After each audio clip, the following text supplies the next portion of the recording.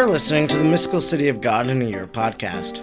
I'm Father Edward Looney, and throughout the year I'm reading and reflecting on the 4-volume, over 2,500-page work by the Venerable Maria of Agreda.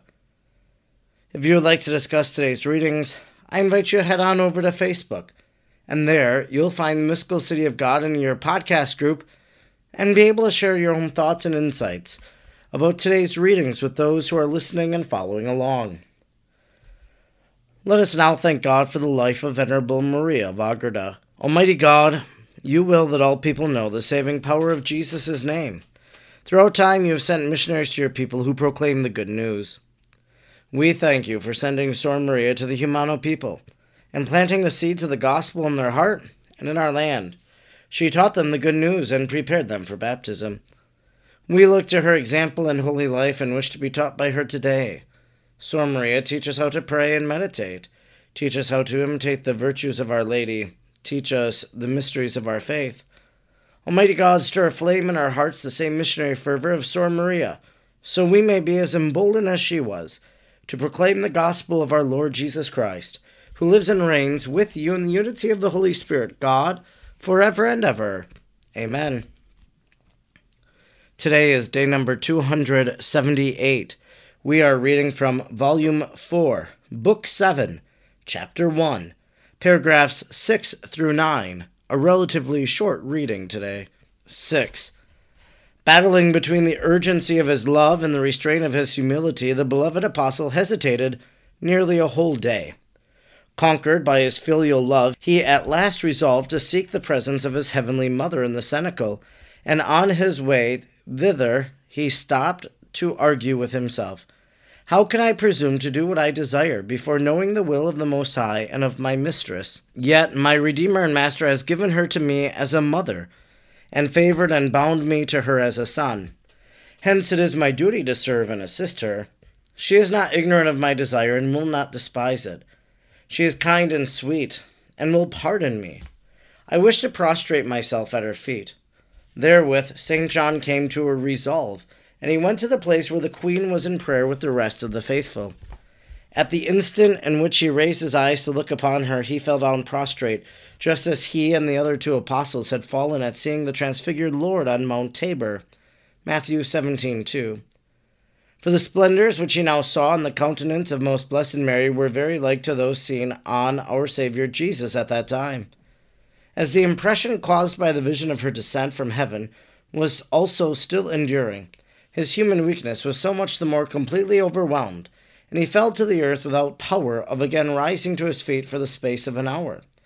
Nor were the apostles and disciples who were present in the cenacle necessarily astonished at this fall, because in imitation of their divine Master, and moved by the example and instructions of the Most Holy Mary, they were frequently, during the time they were expecting the Holy Ghost, lying prostrate in the form of a cross, praying for the coming of the Paraclete. 7.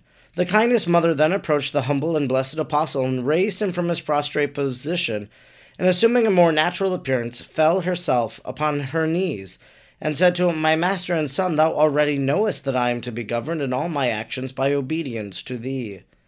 For thou takest the place of my divine Son and Master, in order to command me in all that I am to do. I now ask thee anew to be solicitous in commanding me on account of the consolation I derive from obeying in all things. Hearing these words, St. John felt great confusion and perplexity on account of what he had seen and experienced concerning her, and he once more prostrated himself before her, offering himself as her slave, and begging her to command and govern him entirely. In this urgent request St. John persevered for some time, until, overcome by the humility of our Queen, he subjected himself to her will, and was persuaded to yield to her, agreeing to command her as she wished. For this was of the greatest profit for his own advancement, and for us a unique and efficacious example, reminding us of our pride and teaching us to crush it. If we acknowledge ourselves devout children of this heavenly mother and mistress of humility, we are justly obliged to imitate and follow her. The vision of the great Queen of the angels in her state of glory was so deeply impressed upon the understanding and the interior faculties of the evangelist that the image of it remained with him during all his life. At the moment when he saw her descend from heaven, he cried out in great wonder, The intelligence he then received concerning her, he afterwards manifests in the Apocalypse, and especially on the 12th chapter, as I will explain later on. Instruction which the great queen and mistress of the angels gave me. 8. My daughter, though I have until now so many times urged thee to detach thyself from all visible and earthly things, and to die to thyself and to all the savours of the children of Adam, and though I have fully exhorted and instructed thee in the first and second part of my life already written, yet I now call upon thee anew with the affection of a kind and loving mother. And I invite thee in the name of my divine Son, in my own name, and in that of the angels, who also loves thee so much, that forgetting all else thou raise thyself to another life, more exalted and heavenly, apprehending that of the eternal felicity. I desire that thou leave entirely the ancient Babylon, thy enemies, and all their false and harassing vanities, and that thou approach the holy and celestial Jerusalem. Live in its porches, where thou art to occupy thyself in the true and perfect imitation of my life, and thus arrive by the divine grace at the intimate union of my Lord, and thy most faithful spouse. Hear me then, my dearest, with a joyful attention and alacrity of soul. Follow me fervently, reproducing in thy life the image of what thou writest, and study what works I performed after I came back from the right hand of the divine Son to this world. Meditate upon and penetrate into all my doings, in order that according to the graces thou receivest, thou mayest continually copy what thou understandest and writest. Divine favor will not fail thee, for the Most High will not deny it to those who on their part exert themselves according to their power, and he will not refuse thee his assistance to attain what is pleasing and acceptable to him, if thou do not by thy negligence make thyself unworthy. Prepare and expand thy heart, inflame thy will, purify thy understanding, and cast out from thy faculties every image and impression of visible creatures, for thus will none of them interfere with thee, nor any of them draw thee into venial sin or imperfections. The Most High will deposit in thee his hidden wisdom, and thus thou shalt be prepared and anxious to execute all that is most pleasing in our eyes and enjoined upon thee by us. 9. From now on, thy life is to be like that of one newly called from the grave. Just as such a one is apt to turn to a new life, as if estranged and foreign to all that he loved in his former life, changed in all his desires, reformed and alienated from all his former inclinations, so I desire that thou, my daughter, be renewed, for thou must live as if thou wert re-endowed with the highest possible gifts of the soul by the divine power within thee.